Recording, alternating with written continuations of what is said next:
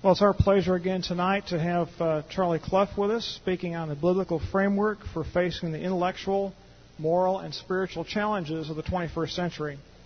And before we get started, I'd just like to thank Charlie for taking the time to come out and speak to us this weekend. Charlie has a full-time job, and this is something he does in his free time. So it's really a great thing that he's been willing to come out and do this. And I understand he's planning on retiring in a couple of years.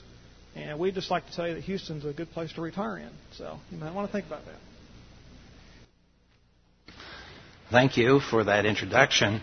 I'd also like to thank the people who contributed to my nice stay here. I know there was a lot of logistics involved, a lot of people, and I want to thank you for a very hospitable time here. It's a temptation that Houston might be a place to retire. Tonight I would like to finish up talking about the background and the structure of the framework. And I want to start where we left off last night, thinking about how people, all of us, come to believe the Word of God. And as I said last night, the struggle we have as Christians in our time is that faith, the idea of believing something, is considered to be kind of a weak form of knowledge. If you say, I know something is true, and then you say, I believe something is true, the first statement tends to carry more weight than the second one. And that's because we have drifted in how we understand the word faith. Faith throughout Scripture means I know and I trust in the character of God to do what He said. And there's no weak form of knowledge in that. That's just a modern perversion of the word faith. And so tonight I'm going to start where we left off, and keeping you in mind that the Word of God is no stronger than it's being understood. If the Word of God and its meaning is not clear, the dunamis, the word that Paul used in 1 Corinthians 14, is not there. The power of the gospel depends upon people understanding the gospel. Hence, therefore, the missionaries are struggle with translating it into the language. And what I'm saying in this, and it sounds obvious, but why I'm saying this is we live in a culture that is distancing itself from our traditional culture. And we are increasingly put in the position as Christians in the workplace, in the schools, wherever we happen to be and function, we are increasingly facing people that literally do not understand what we thought people understood 40 or 50 years ago. The culture is drifting away from traditional meanings. And it's up to us as ambassadors for Christ to make sure people understand. And so when we come to the framework, we want to think about the sufficiency of Scripture. One of the temptations that the church has faced down through the centuries, and it's rampant in our evangelical circles today, is the doubt of the sufficiency of Scripture. All Scripture is God-breathed and profitable for doctrine, reproof, correction, instruction, and righteousness, that the man of God may be equipped, thoroughly furnished unto all good works. Now, the Scripture was given to be sufficient. What is happening is people believe now, well, we have to add something to the Scriptures. We have to add all kinds of psychology. We have to add counseling to the Scripture because the Scripture somehow doesn't have the answers. As though God, the omniscient one, when He revealed His words, didn't really understand what was going on. And it's an absurd position, but it is happening all over the nation. So when we come to some of the texts we're going to look at tonight, we're going to go through some of the great addresses in Scripture. I'm going to show you that those addresses are structured to answer the problem we have of clarifying what does this scriptural text mean. These guys, under the ministry of the Holy Spirit, worked a method of training people down through the centuries that emphasize clarity. It emphasizes clear thinking. Christianity, unlike other religions, is a cognitive faith. You cannot believe unless you think through things. And so when we think about the way the Scriptures are structured, if you think in these three terms, whenever you work with a passage of Scripture, as we will tonight, observe how the author teaches a doctrine or doctrines plural, and he will deliberately phrase it so it contrasts with its perversion. They're never treated equal and opposite. We're not sampling a cafeteria here. But the Scriptures are always set against something. The epistles of Paul were written to real churches facing particular historical situations. And the doctrines taught in those epistles answered that local situation in time and space. But under the ministry of the Holy Spirit, that whole church situation was engineered to cause the Word of God to come forth and address it so we, 20 centuries later, can benefit from that. That's the sufficiency of Scripture. History is designed by our Savior. History has a flow to it. So, truth versus vanity. Watch for that when you read a text of Scripture. Always think of the Word of God as light penetrating darkness. Always think of it adversity. There's an adversarial element in all passages of Scripture. A second thing to look at is that God will repeat a truth in different contexts. He will repeat himself here, here, here, here, but each one of these contexts is slightly different. And that's to show us that that truth has a flexibility to it. It has a range to it. The promise of God to Israel includes economics. It includes military warfare. It includes the home life. It includes the education life. So God, by showing us the same doctrine in different situations, teaches us the range of the truth. So we have the contrast to look for in a text. We have the range of meaning in the text. And then we have the context. And by context here, I'm not talking about what you normally would think of context in the literary sense, the context of the passage. That's important. But what I mean here by context is the larger plan, the larger picture, the overall idea of truth all over the universe. God's total plan for His creatures, from eternity to eternity. All the doctrinal truths are part of that larger picture. Now we can go on and say something about context. And this is something that we want to listen for. If we have some non-Christians in our families, in our communities, in our schools, and you're discussing them in a gracious, friendly way, just remember, every statement comes loaded with presuppositions.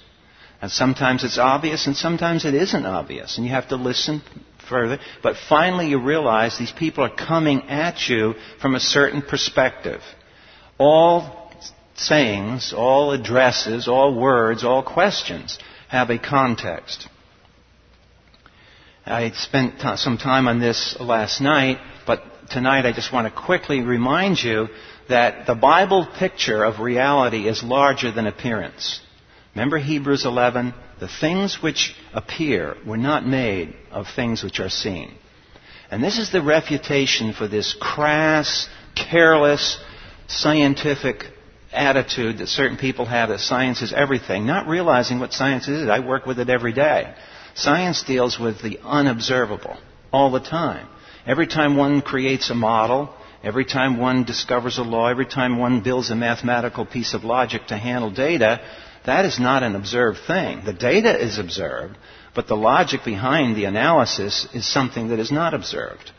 And so reality is always bigger than appearance. That's the tone. And want to study that in its detail, study Hebrews chapter 11. Because all the characters listed in Hebrews chapter 11 looked at appearance and realized that appearance is not the whole picture. There's stuff which doesn't appear that is real. God doesn't appear at all times, but He's real. Angels don't appear. Angels can't be measured by any scientific instrument, but they appear. They can appear at times, but they're part of reality. Logic doesn't appear. You can't smell it. You can't see it. You can't measure it. but it's there. In fact, you can't make a universal statement without referring to something that's absolute, comprehensive, and that is something that can't be measured. So reality in the Bible is larger than appearance. Now this statement I have is just kind of a facetious one, but this is one of the problems the unbelievers have. You will get frequently stated that people will say to you, well, we really don't know things, and they have this sort of pseudo-humility that, well, we're humble, we know that there are unknowns out there. And yet when it comes to Scripture and the historic reports of what went on, the Exodus, the resurrection, the crossing of the Red Sea, these sorts of things we know can't be true. Now just think about this statement. We don't know anything for sure except the Bible can't be true. That's a self-refuting statement. Because if you know the Bible can't be true, then you know something for sure. So the two parts of the sentence don't fit together. This is what I'm talking about. When the Bible describes unbelief as vanity, habel, Hebrew word, book of Ecclesiastes, or mateotes in the New Testament word vanity, that's what the apostles mean. That unbelief ultimately refutes itself. It is filled with internal contradictions. And it's sad, but it has to be that way, because what is unbelief but a perversion of truth? What happened to Adam and Eve moments after the fall? They changed their theology. They changed the idea that the omnipresent God could be avoided by hiding in the trees. Well, if you think that God can be avoided by hiding in the trees, you have just created a false theology. An omnipresent God can't be hidden from. But they tried, because instantly the fall started deforming and perverting and corrupting doctrine. Doctrine is corrupted by sin, and it has to be graciously restored by God. Now, last night we went through one of the great addresses in the Bible, Joshua 24. Tonight, let's turn to the Old Testament one more time into Psalm 78. I'm going to go through a series of passages tonight, all of which are designed in a parallel form, all of which are source material for what we call the framework. That is, the sequence of events that are divinely arranged to teach doctrine and teach it in such a way that it's real history. This is not some religious language off in the land of mysticism somewhere. This is what we call real history. That means this knowledge is public, not private. So in Psalm 78, we have this reflection by Asaph. And he's addressing the nation. Notice verse 1. He says, "Give ear, O my people, to my law. Incline your ears to the words of my mouth. I will open my mouth in a parable. I will utter dark sayings of old, which we have heard, which we have known. Our fathers have told us. We won't hide them from our children. We are telling them to generation to come, the praises of the Lord." And he begins to narrate in Psalm 78 a series of events. If you'll skip down to verse 12. "Marvelous things he did in the sight of their fathers, in the land of Egypt, in the field of Zoan. He divided the sea, he caused them to pass through, and he made the waters stand up." Obviously talking about the Exodus event. You go on in verse 15, he's talking about what happened after the Exodus out in the wilderness. He's treating that as history. This is not mysticism. Then in verse 17, he talks about the fact they sinned more against him by rebelling against the Most High in the wilderness. They tested God in their heart. Now, what do you think Asaph is doing here? Let's think about this a moment. Imagine us listening to this man. He's addressing the nation, and he's rehearsing our history, but notice how he does it. He goes through these verses, he describes what happened to our national history, what happened to our grandfathers, what happened to our fathers, and then he makes this observation. They sinned more against him. Now, what he is doing here is doing this contrast. Remember I said, watch for these things in the text. He's contrasting what with what? He's contrasting the faithfulness of God to adhere to His Word with the unfaithfulness of us, fallen beings, against His Word. And watch the contrast as it goes on. The faithfulness of God, the unfaithfulness of Israel. Now, let's ask another question. Why is that an issue here? Why does he keep doing this? Because think of context. Maybe we can think of it this way. If we ask the question, who were the first historians in history? Now, I learned as a non-Christian in my education, my public education, and whenever somebody said the first historians of history, I was told that the first historian was Thucydides and Herodotus, the Greeks. And they wrote history. But were they the first ones to write history? Think about it. The first historians were the authors of the Old Testament, right? Who wrote Joshua? Why was the history of the Old Testament written? The Old Testament was written because God had made a contract with the nation. Remember what we said about contracts? A contract is a public agreement between two parties, and it stipulates an acceptable behavior and an unacceptable behavior. When God enters into a contract with His nation, and He promises them certain things to take place in history, now a historian is important because the historian is recording the events that commemorate and monitor and validate the contract. So once you talk about covenants and contracts, biblically, you've already involved the issue of writing and recording history. But you see, the difference between these first historians and the Greeks that are always looked up to in the secular educational area, the Greeks always thought of history as cyclic, or they thought of history as just loose marbles, no pattern to it. But isn't it interesting? The judges who composed these texts, they thought of history as something that is going somewhere. History has a goal. History's coming from here, and it's going to there. And the pathway through history is the result of God's covenant, God's contract, all the fine print in the contract. So they were interested in history. I was never interested in history as a non-Christian. I became interested in history after I became a Christian. Because the way history was taught to me in the public school was just memorize the dates and burp them up on the test on Monday. So I memorized the test and get an A and go on, forget it, study some more dates and burp them up on the next test for the next week. It was just a cycle.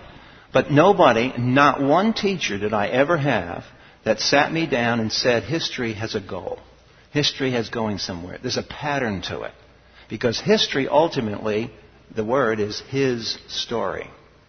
And so the historians who were the first people out of the box are the godly men and women of the Old Testament. And they had a reason for being interested in history. They were checking God's performance against the contract. And they were also checking their performance against the contract. That's the motivation for history.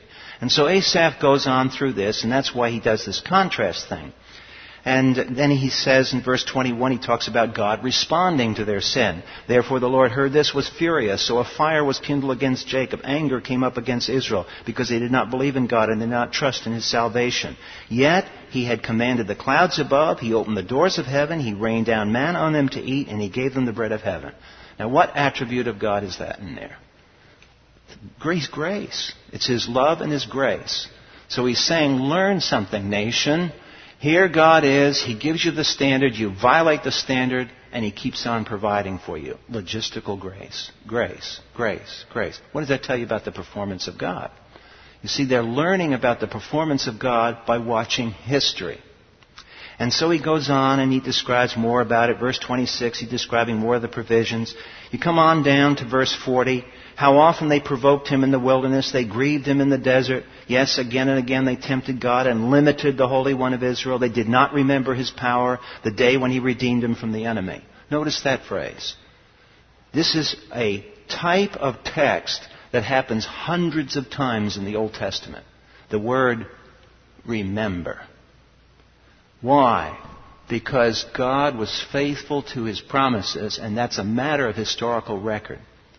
See, in order to validate a contract, you have to have a record of performance. But you can't have a record of performance until you have what?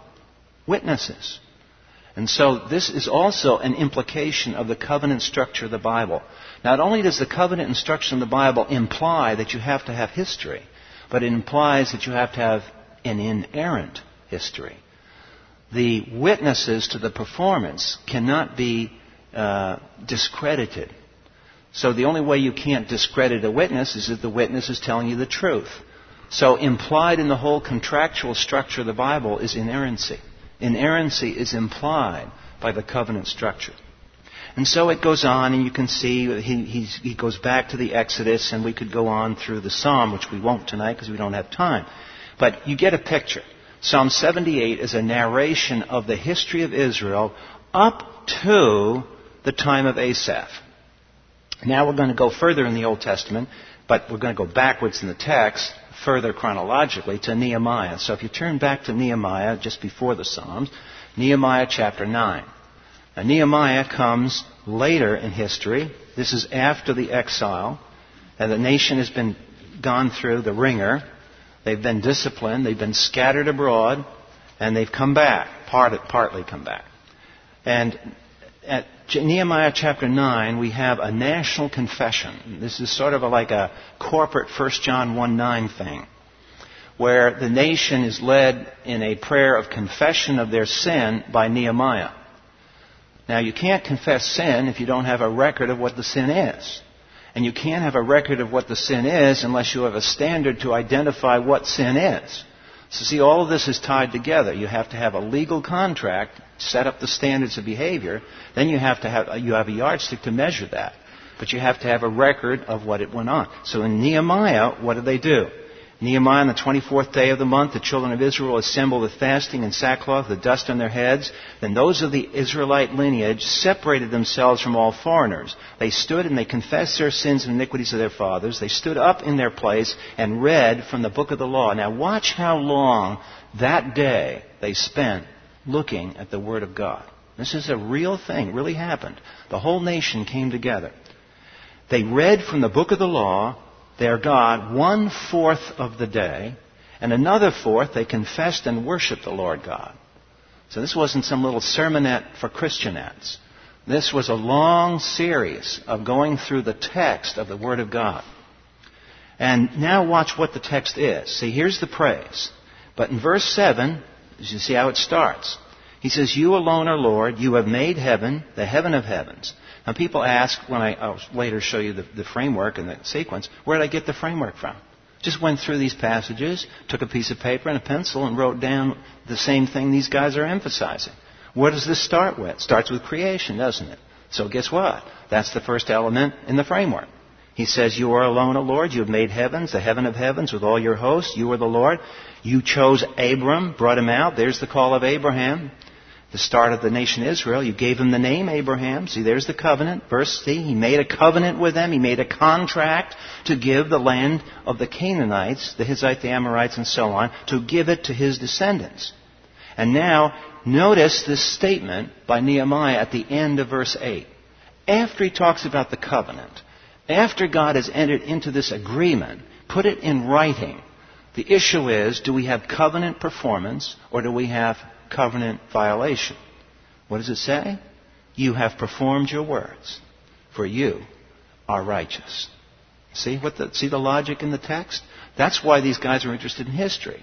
They're not chasing cycles like the pagan Greeks. They're looking to see that God means what he says. That's what interests them in history. Now look verse 9. You saw the affliction of our fathers in Egypt. You heard their cry by the Red Sea. After the call of Abraham, what's the next event? The Exodus. You see how these guys reiterate this over and over. And then you can go on down, dividing the sea in verse 11. Verse 13, what's that event? It says, you came down also on Mount Sinai. You spoke to them from heaven. You gave them just ordinances and true laws. That's the giving of the law. So now we've got the call of Abraham, Exodus, the giving of the law at Mount Sinai. You just have to go by and just see the sequence.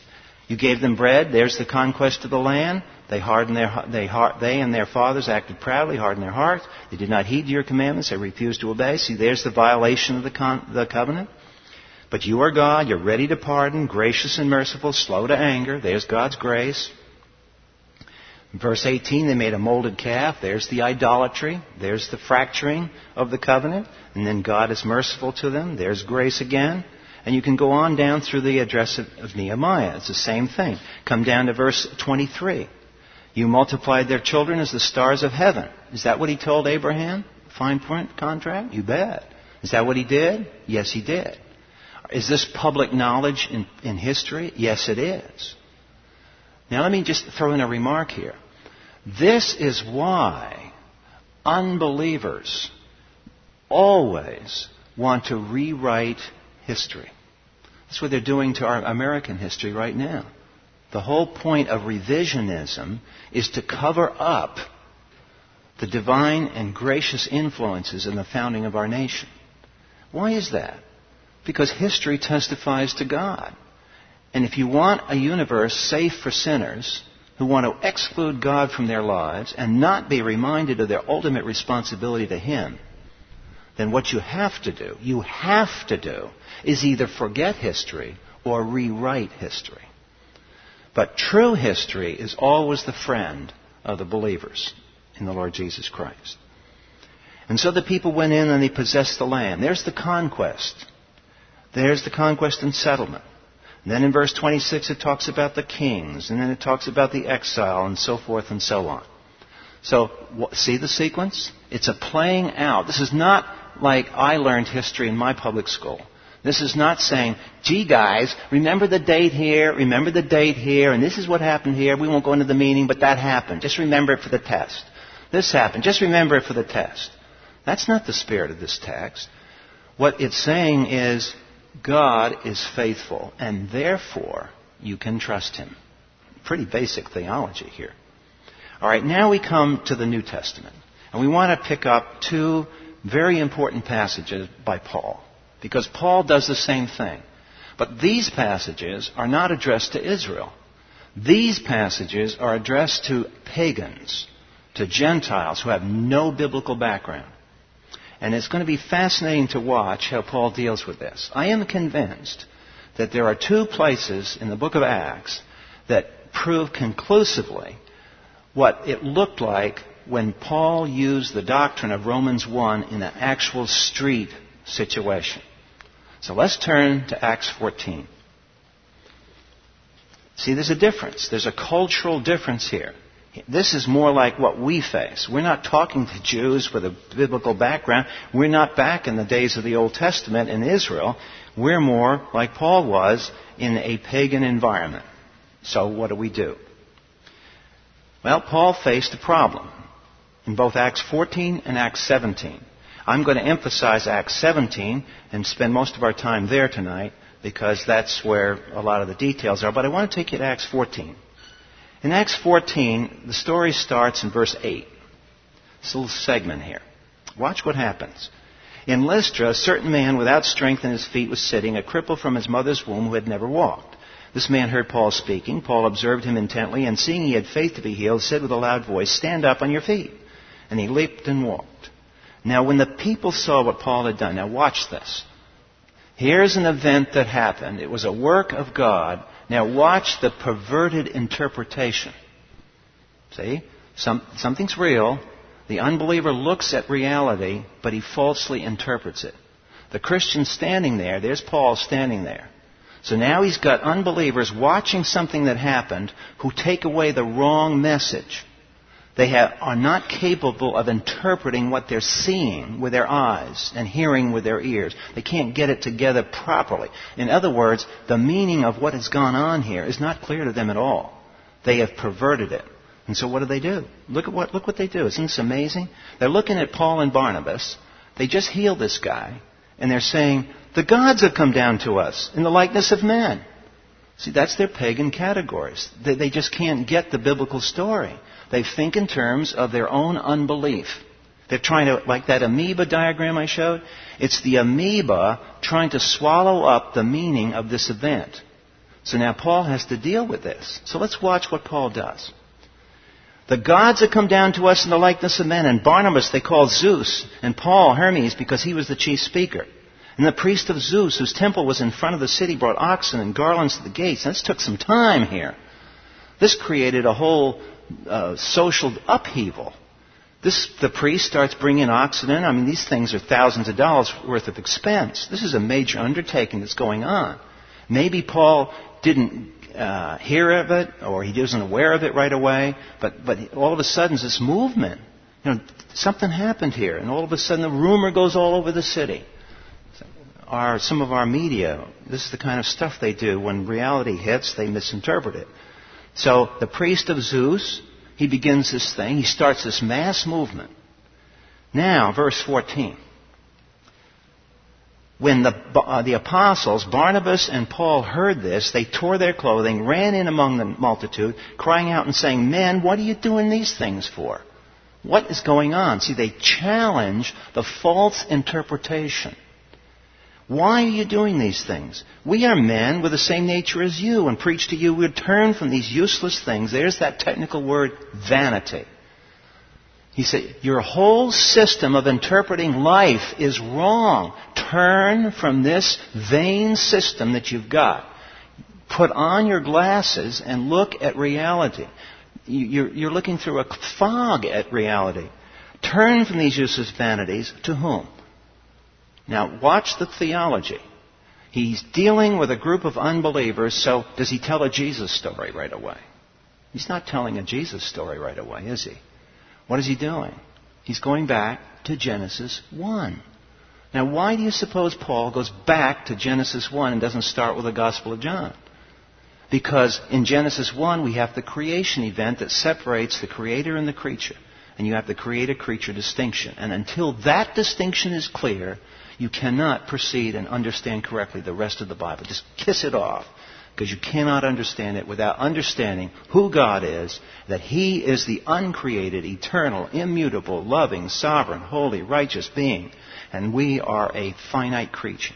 That we were created, and there was a time when only God existed, and then He created the universe. So Paul says, why are you doing these things? We are like nature with you. Look at us. I have flesh and bones. He says, I'm the same. Your interpretation is totally wrong. Turn from these useless things to the living God who made the heavens and the earth, the sea, and all that is in them, who in bygone generations allowed all nations to walk in their own ways. And what Paul is doing this is probably a summary by Luke of what he's doing. He's going through history. See that clause where it says he allowed nations to go this ways? That's his interpretation of why pagan religion exists. It's actually developed out of Deuteronomy chapter 4, if you want references there. But Paul is relying on the Deuteronomic analysis of pagan history. And it comes right out here. He's not quoting Deuteronomy, but he's alluding to it because that's where he's getting his information on how do you explain all these pagan religions all over the place. It's because God let them do it. It's all perversions. They wanted to do it, so God said, hey, go ahead, be my guest, knock yourself out. But I'm going to reserve one nation as sort of the greenhouse where I'm going to protect my plans. And I'm going to have my own sovereign nation, and that is going to be the conduit of revelation. And I'm going to make my covenants with that one nation. And he doesn't go into all that right now because he's dealing with a non-Jewish group. He's dealing with a group of unbelieving pagans. Now let's come to Acts 17. You see Paul do the same thing here. It's the same trigger that happens. Paul, in this case, isn't healing someone, but he's been preaching, and in particular, he's been arguing both in the synagogue and out on the street. And so he reasoned in the synagogue with the Jews and with the Gentile worshippers, in the marketplace daily with those who happened to be there. So it started out in the street here. This wasn't a lecture in some university classroom. This was witnessing to people in the marketplace, discussing with them these issues. Well, some of the people heard this. And the Epicureans, it says, and the Stoics. These are some of the philosophers in Athens. This is Athens, by the way. This is the intellectual center of the ancient world. This is where Plato was. Plato had his academy here. This is where Aristotle was. This is where the early philosophers of European, the roots of European thinking, this is where it was. So here he is. He's witnessing about this Messiah coming. And now the Epicureans encountered him, and they say, what does this babbler want to say? He seems to be a proclaimer of foreign gods because he preached to them Jesus and the resurrection. Now, let's see if I can get here. Watch what he does. Remember this diagram? I showed it a few nights ago. I said that I should have put it on the right side, but I got it on the left, pardon me. The truth here is that we have the creator-creature distinction. On the other side is the human viewpoint, the unbelief, or paganism. Now what Paul's facing here is, he's facing a total pagan interpretation of life. This is a total picture. That's why I want to impress upon you. It's not a piece here or a piece there. This is a total way of looking at life. Now Paul's got a problem. Because what's happening in verse 18 is that these guys have heard him speak of Iesu, Greek word for Jesus. They also heard him speak of this anastasis, and that's the Greek word for resurrection. But see, because they don't have a frame of reference, they think every time they heard the word Jesus and resurrection, they think, geez, these must be two new gods they're talking about. Now remember the first night I took you to 1 Samuel 5, and we talked about syncretism, didn't we? And we said, you have to be careful, because people love to add Jesus to the other deities. And this is very popular in America today. The thing that is most offensive that we are to our society is that we believe Jesus Christ is the only way, the truth, and the life. Now, you can go out there and talk about Jesus all you want to, but you start saying that he is the only way to God, you've got a real problem. See? Because that is an absolute truth that gets rid of syncretism. Well, now Paul has to be careful, because if he isn't, these guys are going to, oh, gee, this is Jesus, this is an interesting deity. Let's bring him on in and let's join the pantheon. We've got 15 gods and we've got room here. Let's bring Jesus in. But you see, if Jesus comes in like that, that's not the Jesus of Scripture. That is an emaciated, perverted, distorted view of Jesus. And he doesn't want to do that. So now Paul's got to do something. And in all the verses that follow until the end, he is not necessarily dealing with the gospel heart. In fact, it's hard to even see where he even gets to the cross. He doesn't even get there yet. Why doesn't he go ahead and say Christ died for your sins? They can't understand that. They're not ready for that truth yet. They haven't mastered the creator-creature distinction yet. So you can preach the gospel and it just becomes screwed up. So he's got to straighten them out as to who Jesus and resurrection is. Now watch what he does. And again, we have to go through this pretty fast tonight, but this is, you could spend weeks going through this address. And if you have a study Bible, what I urge you to do sometime is take a note, loose leaf, couple of sheets of loose leaf paper, and diagram the logic of Paul's argument in Acts 17, what's going to start right now. And then look in your study Bible for the Old Testament references that he's alluding to. You will be amazed at how much Old Testament material he's using in this sermon. He never directly quotes it, but you know, when you compare it, you can tell what verses in Isaiah he's using. And if you watch your study Bible and you list the Old Testament references, you'll discover something else that's interesting. It's a certain place in the Old Testament he's quoting. He's quoting a part of Isaiah that was written just prior to the Jews going into exile. In other words, in the closing days of the fall of the nation, Isaiah was preaching to the Jews, you're going to live for 70 years in a pagan society. Now, I'm going to teach you how to live there. I'm going to teach you what paganism is. I'm going to teach you its weaknesses. I'm going to teach you not to get syncretistically absorbed into it. And so it's that passage, because Paul didn't have the New Testament, didn't exist. He went back to the Scriptures of his day. See what he said? The sufficiency of Scripture. Even though this was centuries after Isaiah, even though Paul himself, under the greatest, Gamaliel and all the other instructors that he had, Paul was brilliant. He had studied Greek thought. He read them. He knew all this. But he doesn't start with Plato. He doesn't start with Aristotle. He doesn't start with the rabbinic traditions. What does he start with? Passages out of the Old Testament. The truths of Scripture.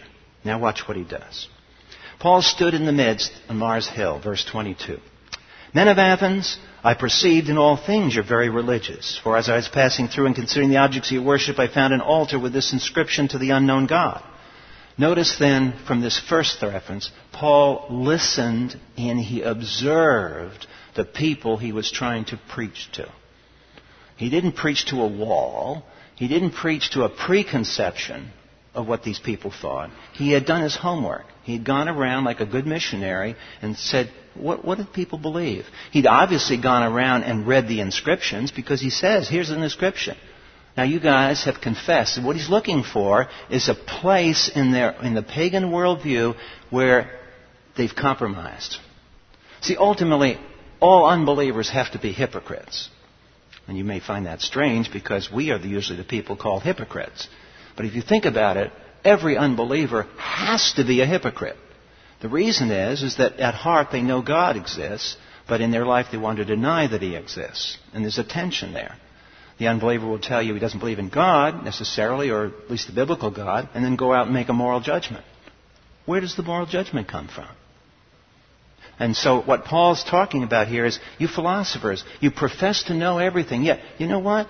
Back on Fifth Avenue someplace in Athens, I noticed you had a little inscription up there, to the unknown God. So what he's done now is said, see, you guys have a crack in your armor. You admitted that there are things you do not know. Now you just opened a door and I'm going to drive a Mack truck right through it. So he starts with one of their own weaknesses. You admitted that you don't know about this God. So he says, therefore the one whom you worship without knowing, him I will proclaim to you. Now observe. Observe the logic of the address. Does he tell a Jesus story or does he go back to Genesis again? What did he do in Acts 14? Pagan audience? He went back to creation. What does he do here in Athens, the intellectual center of the ancient world? He goes back to creation. Why does he go back to creation? Because it's that event that defines the nature of God. Him I proclaim to you, God who made the world, everything in it, since He is the Lord of heaven. He doesn't dwell in temples made with hands. Robbie went there, and he's got some slides, which I'm sure he'll show you if he hasn't already, of where Mars Hill is and where the Parthenon is.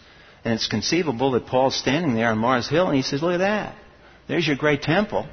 And he has that in mind, so immediately he teaches the creator-creature distinction, and he says, God, creator-creature distinction, once you see that, you know he doesn't live there. He can't be confined to the temple if He made the whole universe. So what is he doing? He's contrasting the left side of the screen with the right side of the screen. And he's going to do it at point after point after point after point. He doesn't just talk about one issue. He talks about dozens of issues. Why does he take up dozens of issues? Because he wants people to realize at the end he's going to tell them, I want you to repent. He's not talking about crying down in front of the church. He's talking about profoundly changing their entire way of thinking. It's that old illustration that Robbie uses and I use. It's as though you were going to have an interior decorator come to your home. And you plan on the wallpaper, you plan on the design of this room, and you want to adjust this wall, you want a door over here, and so you get all the plans done, and you wait anxiously for this party to show up. And then you hear a big loud noise in your front yard one day, and the guy's out there with a bulldozer. I wanted my kitchen changed. No, I'm going to wreck your whole house. I'm going to rebuild it. You're going to do what? I just wanted an interior change. We don't do interior changes. We do total changes. You wanted your room changed? We're going to change your room. We're going to change your whole house. Now that's the way Paul presents the Word of God. You pagans, I'm not asking you to accept Jesus and stick Him into one of your rooms. I'm going to knock your whole house down and we're going to rebuild. Because every part of your house is wrong. So this is why now he starts attacking them at one point after another, contrasting the God of Scripture and what you guys believe. Watch him. He says, God made the world, therefore He doesn't dwell in temple with hands. He's not worshipped with men's hands. He doesn't need anything. You guys are always giving offerings to God. Was He hungry? Is God, the Creator, hungry? Think about it, fellas. He's talking to these people. So he's attacking their whole concept of worship, human merit. This doesn't mean anything to God. And then he gets on to verse 26. The Greeks were a very proud people. They call the uneducated classes the barbarians. We are the Hellenists. We are the superior class. And then there's the barbarians, the scumbags. And he says, this God who created the heavens and the earth made of one blood all nations of men. So your concept of race and culture goes out the window. We're going to bulldoze that one out of the way. We're going to bulldoze your temples out of the way. We're going to bulldoze your system of worship out of the way. He has made from one blood every nation of men to dwell on the face of the earth. And then he says this, a summary of the way history goes. Last weekend I was in Connecticut and we were talking about this verse in connection with the tsunami. The city that's nearest the epicenter of that tsunami was known in the locale around it as the veranda of Mecca. You know why? Because Ak was the place where the extreme fundamentalists lived. They had excluded Christians. There's 8 people groups there who have no contact with the Scriptures. And most importantly and most interestingly, the Christians in that area for 5 years have had a 24-hour prayer chain going to crack that city. Now, we can't say, God was judging them, but it's interesting that that was the city near the epicenter. In a few moments, God shook a tectonic plate that changed the island of Sumatra. I was talking to a friend of mine in the National Mapping Agency, and he was saying, we got to remap those islands. Those islands were changed in a matter of hours. One little slip in a tectonic plate. How many angels do you think God sent down there and said, hey, would you do a little work for me down there? I'm going to shake the people up. He shook them up, didn't he? In a few quick instants. So he says, here's the key to history.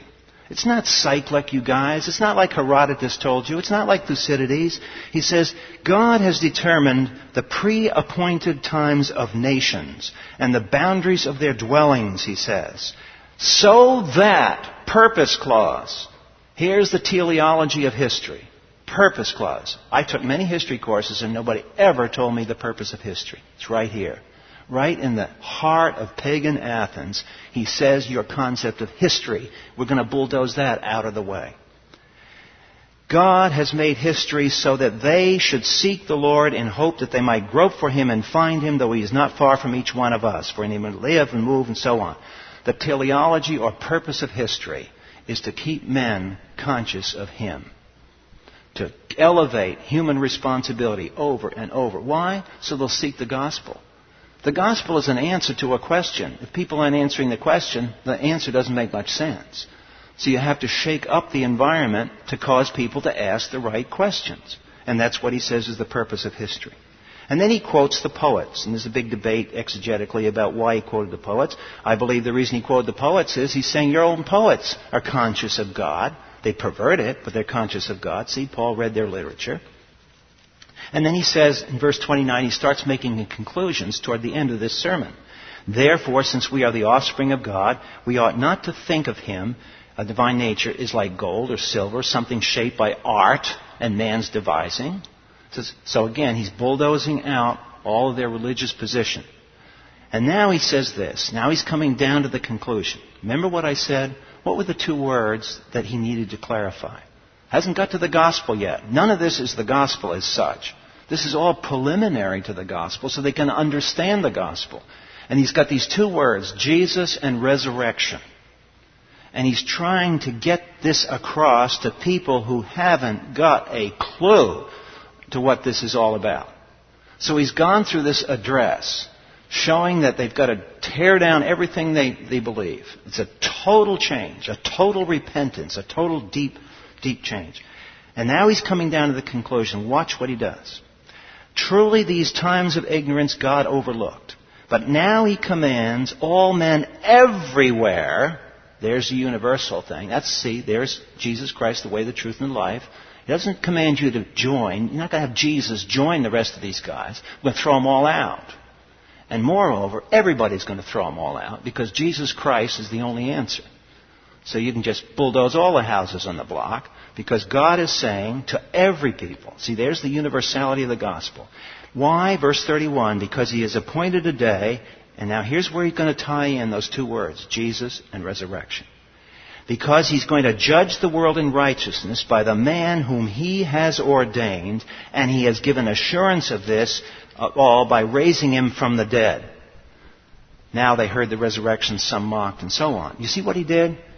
He placed Jesus and the resurrection inside a framework. He gave them a frame of reference so they could understand these two words. Because he knew, I can't witness to these people and clarify the gospel if they can't even get this. So I've got to lay the groundwork. And in doing that, he had a total worldview collision. It wasn't arguing about this point or that point. He demolished the whole house, every area of their life. He destroyed their worship. He attacked their temples. He undercut their whole religious ceremony. He destroyed their view of history. He argued that they were totally wrong in where they thought history was going. Didn't understand a thing. That is an example, I believe, Acts 17 is giving us a model today of how to work in a pagan environment. Remember I showed this. Let's think about why Paul does this. If we present the Word of God in bits and pieces can be encompassed, can be neutralized. It's too easy for unbelief to swallow up the Word of God when we put out a little tidbit, when we put out a little piece of the truth. So what the framework does, how Paul works in Acts 17, this is the framework, I'm going to go beyond it. What he does, he takes the Word of God as a team of truths. See what he did in Acts 17? There's 5 or 6 truths there. List them. Take a piece of paper, pencil, and go through the text. And you'll see that it wasn't one truth. He's going to get to the truth of the resurrection and the truth of Jesus. But besides those 2 truths, he's dealt with creation. He's dealt with history. He's dealt with the attributes of God. And he's gone through all of these things. So in this diagram, all the little green blobs are pieces of doctrine and truths that are woven together in a network. Now what is unbelief going to do? It can't encompass it because it's trapped itself inside the network. So this is a strategic maneuver that's going on in the Scriptures. And that's why I said that's how the Holy Spirit worked in church history. All the Word of God together operates as a team. And you can't take isolated chunks of it and draw arguments from it. Paul doesn't do that. He presents the entire picture. And I just throw out the question, how skilled are you in, say, 15 minutes? Can you succinctly state the overview of Scripture? It takes you less than 15 minutes to read Acts 17. Paul did it. And Paul must have done this again and again, because we saw in Acts 14, he did a parallel thing. I conclude that what we see in Acts 14 and 17 was probably done dozens and dozens of times in the streets of the ancient world. It was a method Paul used of challenging unbelief and putting out the Scripture and the Bible truths in such a way that it became very, very difficult for the unbelievers to reject it without totally rejecting the entire thing. He forced them to a decision. That's why at the end of this, he talks about repentance. Now, we say, there's the framework, and we're going to end here shortly, and I'll be open for questions. If those of you who have to leave, fine. If you'd like to stay around for a few minutes, we can go through this. I just throw this slide out quickly so you see where we have listed all of these different events. And you say, where did you get the list from, Charlie? I got the list from going through the Scriptures. I just paid attention to what the apostles are doing. These are the events they keep talking about. So I figured, okay, good enough for Paul, good enough for Charlie. Okay, we go on, and let me show you what happens. Showed you this diagram back, and this is the limitations of man, and we study the limitations of man. The idea that if you believe in the natural science theory that you usually get in the school system, or that you get in the media, or mostly the Discovery Channel, then what happens is that you are limited to this area. And if you're limited to those areas, then you have no absolutes. You have no comprehensive statements.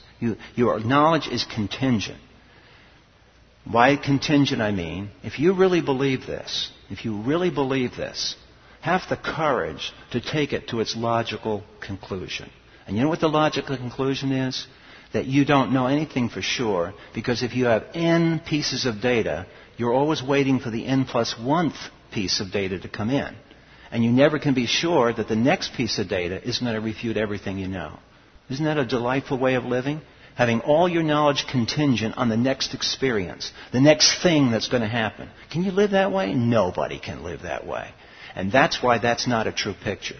Real people are people made in God's image that live in this universe made by God, and they can come up with all the gimmicks and all the profoundly sounding statements.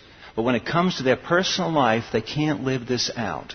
They have to invent a worldview to prevent them from being anxious about what's going to happen tomorrow or the next day or the next day or the new piece of data. You can't face total contingency in your life and not go crazy. Well, how does the Bible handle it? It handles it this way. Imagine a circle. Imagine, those of you who had little geometry, that's an equation. You know? It's the circumference of a circle. What the Bible tells us is, and that's the little green parts, it said 3 points determine a circle. The Scripture gives us the fact that God has covenantal design to history. And that means that all other points are going to be on that circle. We don't know what the other points are, but we know they'll all fall into place in the order and the sequence of God's covenant. What does that do for us now? Now can we live with stability? Of course we can. We have a basis. We know God through His Word, that His Word controls all of reality. There's no chance there. Those little data points aren't going to slip off the circle. The circle defines the existence and location of every single point. And so that's a valid picture of the Scriptures and how they handle all the facts of life. So that's the framework, and I suggest to you that you study Acts 14 and 17 yourself. This is not something you can learn just tonight in a few minutes. You've got to think about this. And think about, maybe one suggestion is to think about writing out on 1 or 2 pages a loose leaf paper. Just think about writing it out. How would you have testified had the Athens Council found you as a Christian teaching your kids, homeschool or something, and you got called before a forum? Hey, we want to hear what's going on. We hear that you're abusing your child. Give us an explanation. What would you do if you had to face a trial like Paul does here? Could you come off in 10 to 15 minutes and explain the point? Now, I don't know whether we could do that or not. I'm saying it to myself too. But it's a challenge we need to face. Can we do this? I think we ought to be able to do it because Scripture is sufficient and has given us examples on doing it. So, Father, we thank you for tonight. We thank you that you provide in grace the sufficiency of Scripture, that you've given us all this neat truths that we know. And we ask that your Holy Spirit work with us so that we can become effective ambassadors in the 21st century, that we can become men and women who may not be liked, but we will be respected by our unbelieving friends, neighbors, and family members, because they know that when they ask questions and when they are inquisitive of us and where we stand on various issues, that we will have that quiet confidence, not in arrogance, but in humility. Humility because we bow our knee before your authority. It's not our ideas. It is the authority of your promises. It's the authority of Scripture. It's the authority of the Logos, the Word of God. Father, help us to be those strong, clear-cut ambassadors today, for we ask this in Christ's name. Amen. We're going to go ahead and get started. Questions for Charlie. And I think we'll do like we did the other night. If you have a question, please raise your hand, and I'll bring the microphone out to you, and that way everybody can hear your question. Not sure how long this will go, just however the questions go. So who has the first question? We have a question here. This is just asking you to repeat something. Would you repeat what you said about the city in Indonesia and the tsunami and the earthquake? Oh, okay. Did you say it was a Mecca for Islam over there? Yeah, what I'm saying is that about the tsunami is that the missionaries who are knowledgeable of that area and the culture have just noticed that particular city that was so almost totally devastated was the city where the most fundamental and extremist elements of Islam occupied. They're so extreme there that as Indonesia has become, shall we say, semi-democratic and more therefore secular, they deeply resent that, and they're in the war of independence against Indonesia. And they also are places where the terrorists have been trained in that particular city. But what's most notable is that the Christians have really sensed a spiritual conflict there for years, because they can get into certain areas, but they can't crack that area. And so that's why they were praying for years and years and years about that one city. And it's kind of interesting. Gee, the tsunami hits, and it's that one city. Something about answered prayer. But the other interesting thing about, if you think about the water that came out, the tsunami reaction to the geology there, is if you draw a map, it's interesting that everywhere the wave went, there were basically non-Christian religions. And the day that it happened, up on the Indian coast, the Hindus had a ceremony in which they were bathing in the ocean for one of their deities of water. And it was just that particular day that tsunami hit. So, God is a God of jealousy when it comes to people taking His honor. And we see that in the Old Testament. The 1 Samuel 5 passage, when they stuck the Ark of the Covenant in Dagon's household, Dagon fell on his face. Another question over here. Okay, this week they had the pictures from the moon of Saturn. The Titan mission was up there, and they came to the conclusion there must be life elsewhere in the universe. What were your takes on that? A comment on the life in the universe? Well, the Scriptures give a quite coherent picture that this planet is the place where He made life, and this is the planet where the throne is going to be established. The Earth plays a central role in the whole cosmos.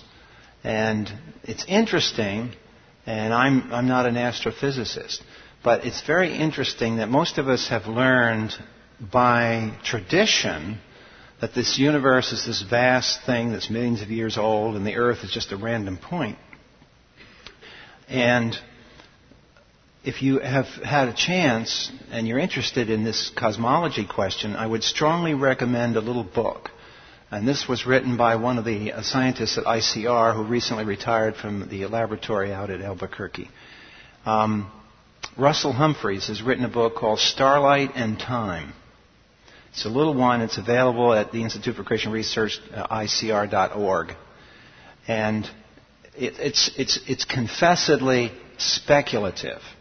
But what he does in promoting his particular theory of the origin of the universe, on his way to doing that speculative theory, he makes some interesting observations.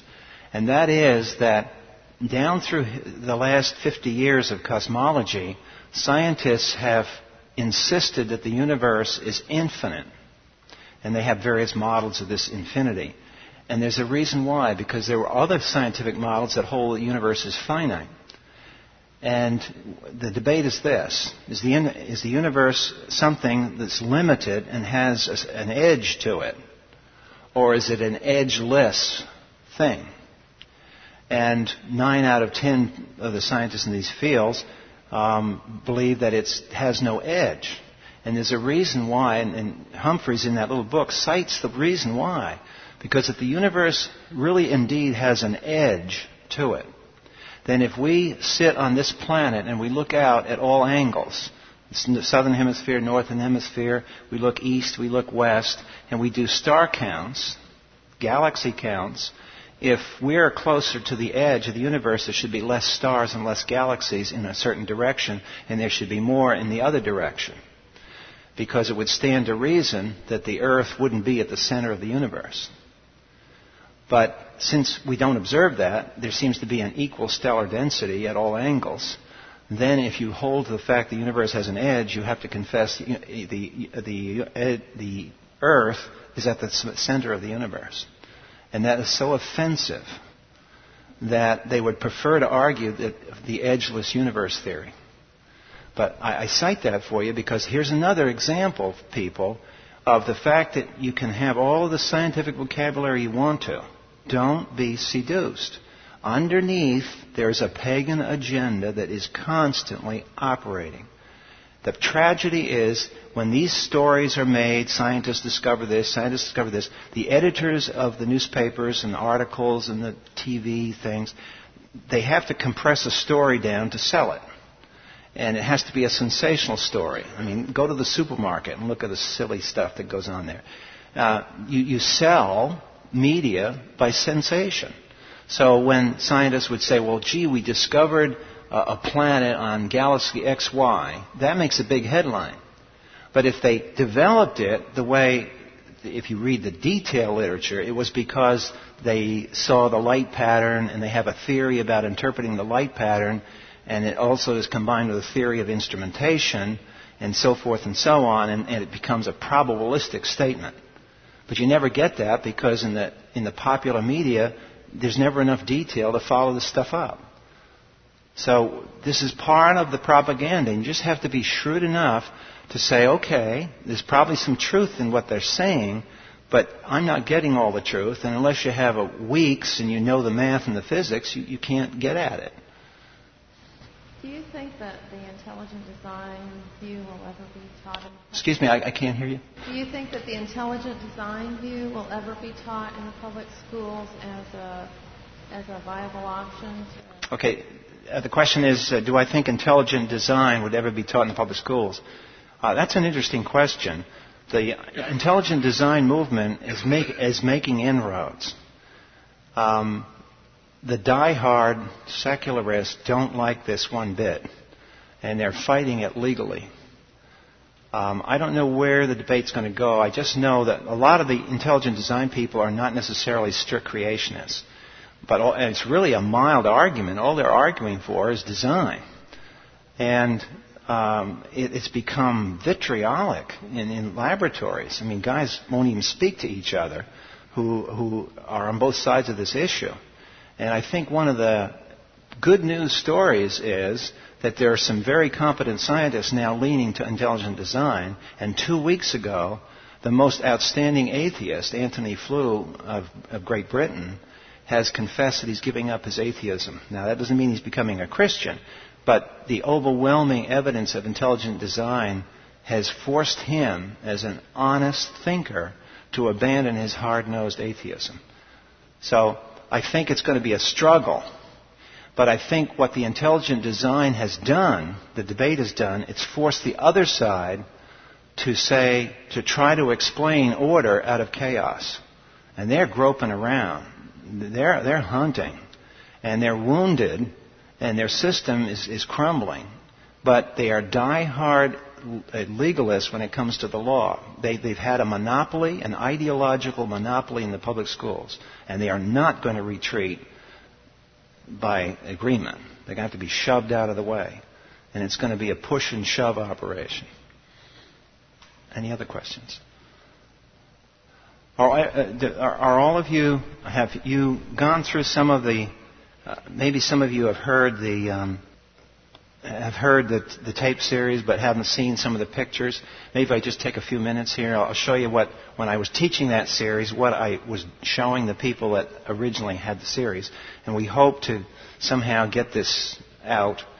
But that's this particular slide is one of the slides I used for the first section of the material. Whoops, what happened? Oh. I don't know how Paul managed without all this equipment. It takes a little while to warm up, I think. Anyway, I had these slides made because I just wanted to use repetition over and over and to associate in the mind of people these events. Just trying to establish a frame of reference, that's all.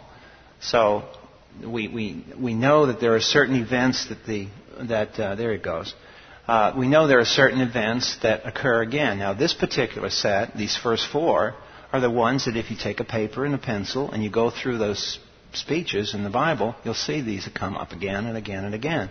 And on the right side, what I did is just take the doctrines, nothing new here, I'm not inventing anything new. All I'm doing is kind of arranging it. The doctrine of God, the doctrine of man, and the doctrine of nature are associated with creation. And with the fall, you have the doctrine of evil and suffering. With the flood, you have a first picture in history of judgment, salvation. And I try to teach judgment and salvation together.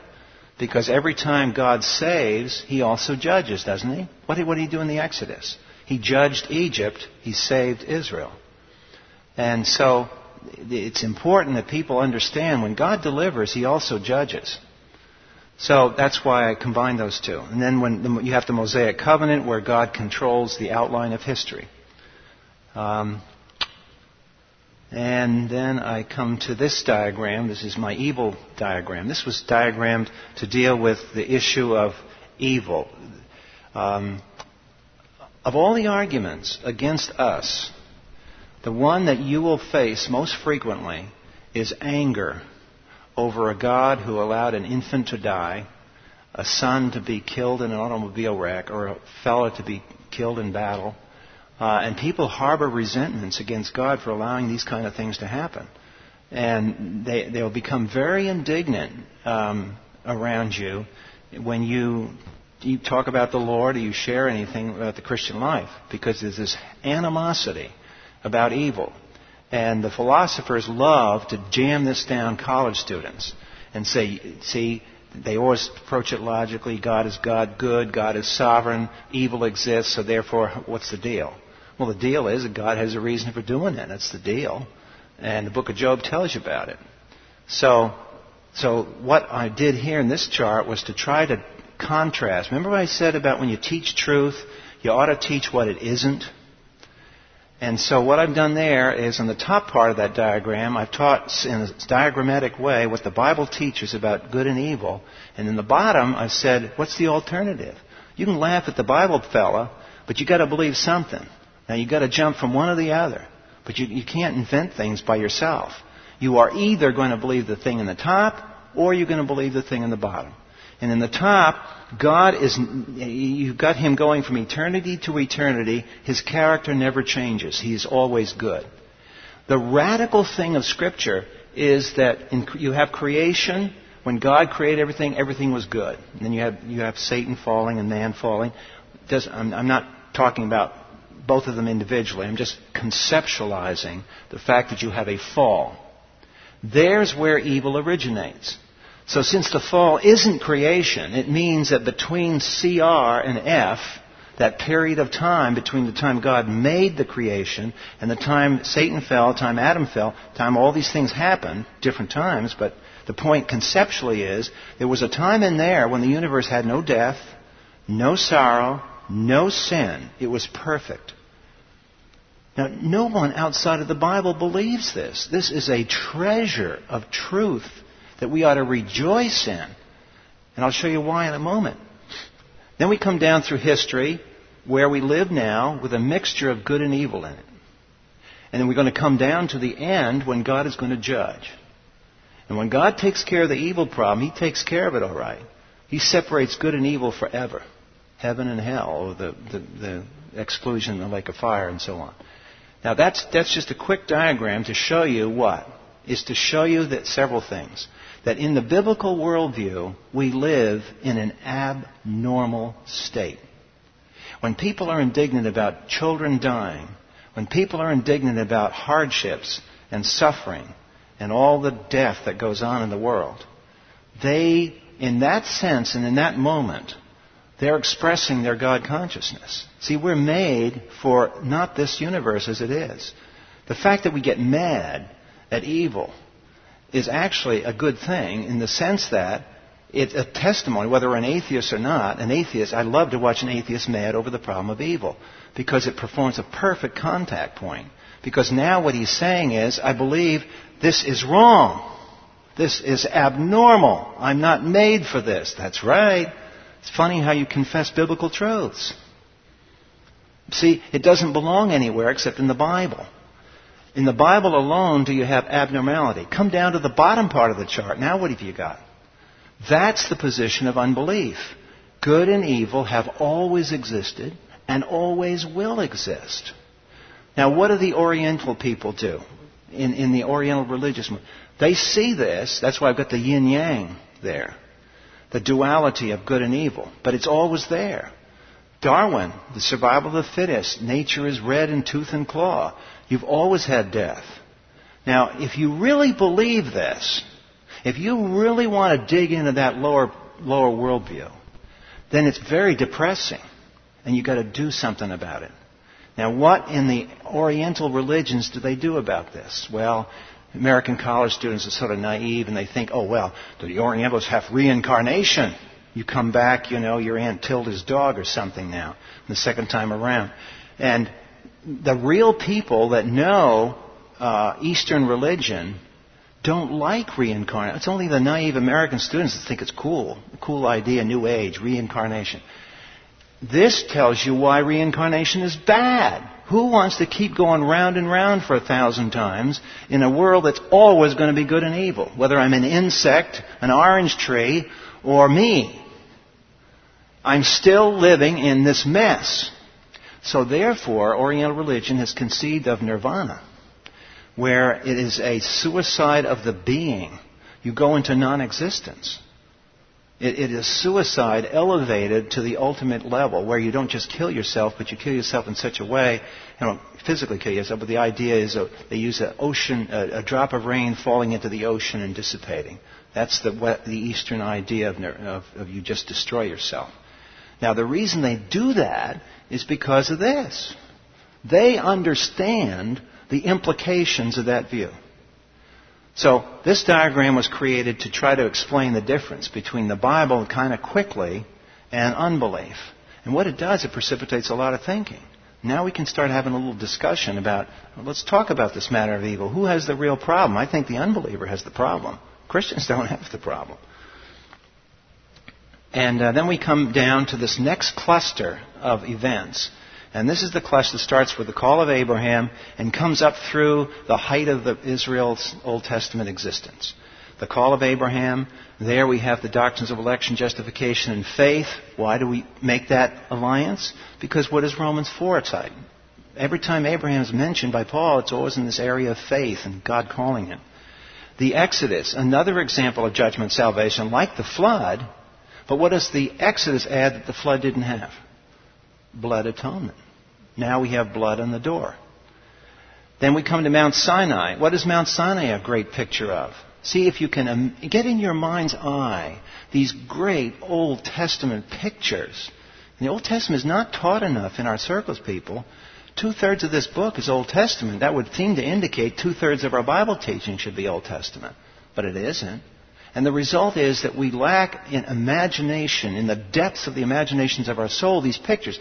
If you think of Mount Sinai, think of Cecil DeMille's 10 Commandments. I mean, it was done years ago. But it was great. Charlton Heston's up there, and Cecil DeMille showed very graphically God in the fire coming down and burning his 10 Commandments in. Why is that picture so important? Because it's a public, not a private, a public demonstration of revelation. The people down at the bottom of that mountain heard that. They saw that. This wasn't a dream Moses had. So right there, by just going back to that event, you get your head straight on what we're talking about by revelation. Said another way, when those people were sitting there, they heard the 10 words. They didn't hear it in English. They heard it in Hebrew. God actually spoke in Hebrew. Gee, I wonder how he knew Hebrew. So the point there is that you could have taken a videotape and taped the event. So if you think of judgment salvation as the Exodus, you can let your mind's eye drift and think about what the Exodus was like. Think of what the flood was like. Now you've got anchors for your theology and what judgment salvation is like. And you can go on. The conquest of settlement has been used by devotional writers for years for sanctification. Rise and reign of David, the stories of David, wonderful stories of sanctification. Let's see if I can advance this there. And we come down to the latter part, and this is the next section, part 4 of the framework, where I go from the golden era of Solomon to the decline. I just start with the high culture, and then it fizzles.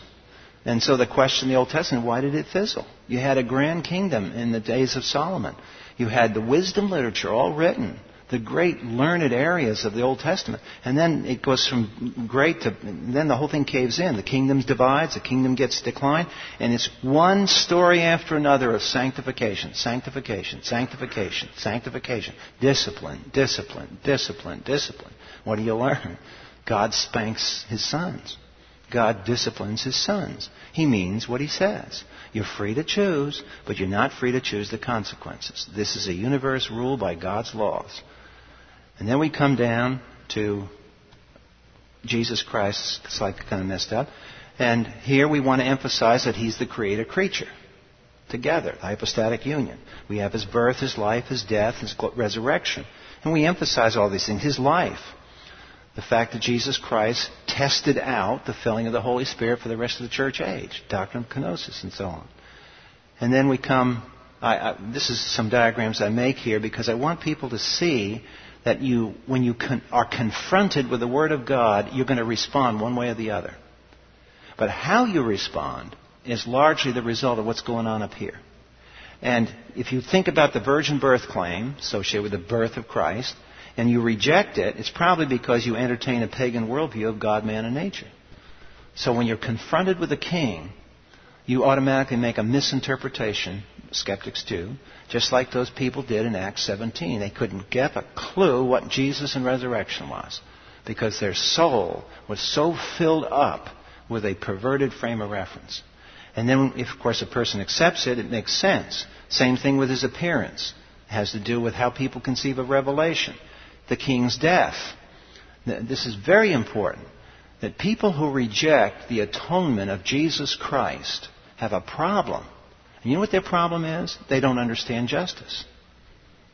Justice in the Scriptures is revealed all through the Old Testament in order to prepare people so that when the Lamb of God has to die on the cross, they have the frame of reference to understand it. But today, there is no concept of justice out there. Revenge, maybe, or theories of correction, correctional institutions we call it, which don't correct, they graduate students in crime. And so we come on down, hopefully, to this, and this is the last section of the framework, where we deal with Jesus Christ rises from the dead and He ascends into heaven. I have been considerably humbled by the fact that when I taught the first one, Ascension and Session, I went out on a limb and I said, I've never seen a real good hymn that speaks of the ascension and what Jesus does in the session. There's a lot of hymns about His death. There's a lot of hymns about His resurrection. But are there any hymns that commemorate what He's doing? And, of course, there are some. And some people that know their hymn books came to me with it. But the ascension and session is an extremely important event. Just think of what it is. At the helm of the universe, tonight, there's a human being. You can look at the moons on Titan, and you can be excited about what NASA's doing with the exploration of outer space. But at the throne room of the entire cosmos, there's not a creature from Galaxy 42. The question about other life forms. There is a God-man Savior, and we know His name. He is actually sitting on the throne room. He says He's sitting at the Father's right hand. And Stephen saw Him. When that martyr happened, somehow there was video TV or something, and Stephen was able to look up, and he saw Jesus Christ get up off the throne and stand there to accept Him as a martyr. Now that is an exciting view of the cosmos. And you won't find it in Cosmology 101. See, the Bible is totally different. Absolutely different in every area. The Pentecost... One of the great things, if you read those passages in the book of Acts with the Holy Spirit coming, it's a sign that He arrived in heaven. The fact that when Jesus Christ ascended at the Mount of Olives, He ascended into heaven, He was there successfully, and His first mission is to send the Holy Spirit. So the arrival of the Holy Spirit is an empirical justification, empirical evidence of His session work. And Jesus Christ doing all kinds of things in His session work, praying for us, meeting the adversity of Satan, all tied up with the angelic conflict. Then you have the emergence of the church, the maturing of the church. I always teach the maturing of the church because there's a temptation we all have that in one generation we're going to get all Bible doctrine together. We're getting all Bible doctrine together because of a lot of other people who went before us. We stand on the shoulders of previous people.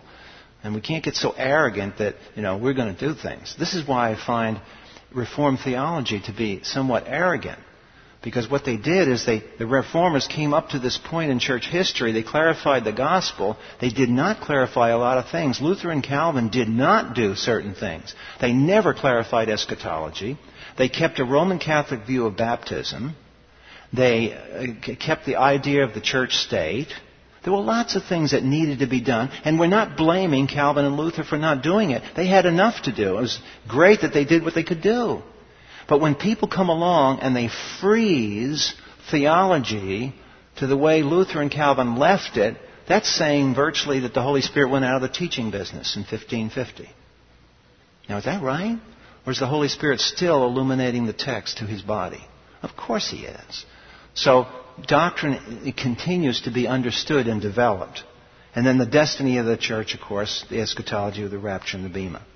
And that's the idea of the framework. That's the motif of going through. And the idea is when you get done, as I said before, I'm warning you, this is not a substitute for verse-by-verse teaching.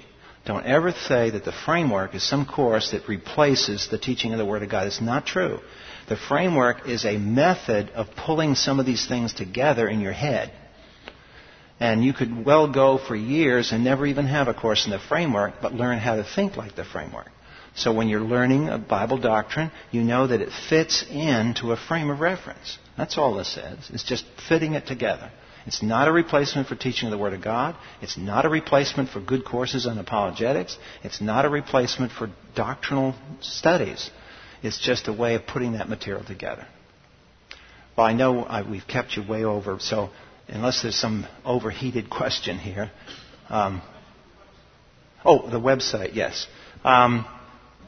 I really don't have much to do with this website, but Tommy Ice and his son decided they wanted to start a website with some of the material on it.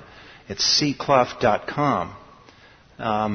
They operate from Arlington, Texas. But if you want to go there, they have all these lessons in MP3. And then you have people here in the Houston area that have done a lot more refining of that. And they've done a great job here. But the website is cclough.com. Yes, sir. May I propose a covenant and not ask a question? If when you retire, you come back to Houston, we promise to take up a collection so that you can leave the area in August.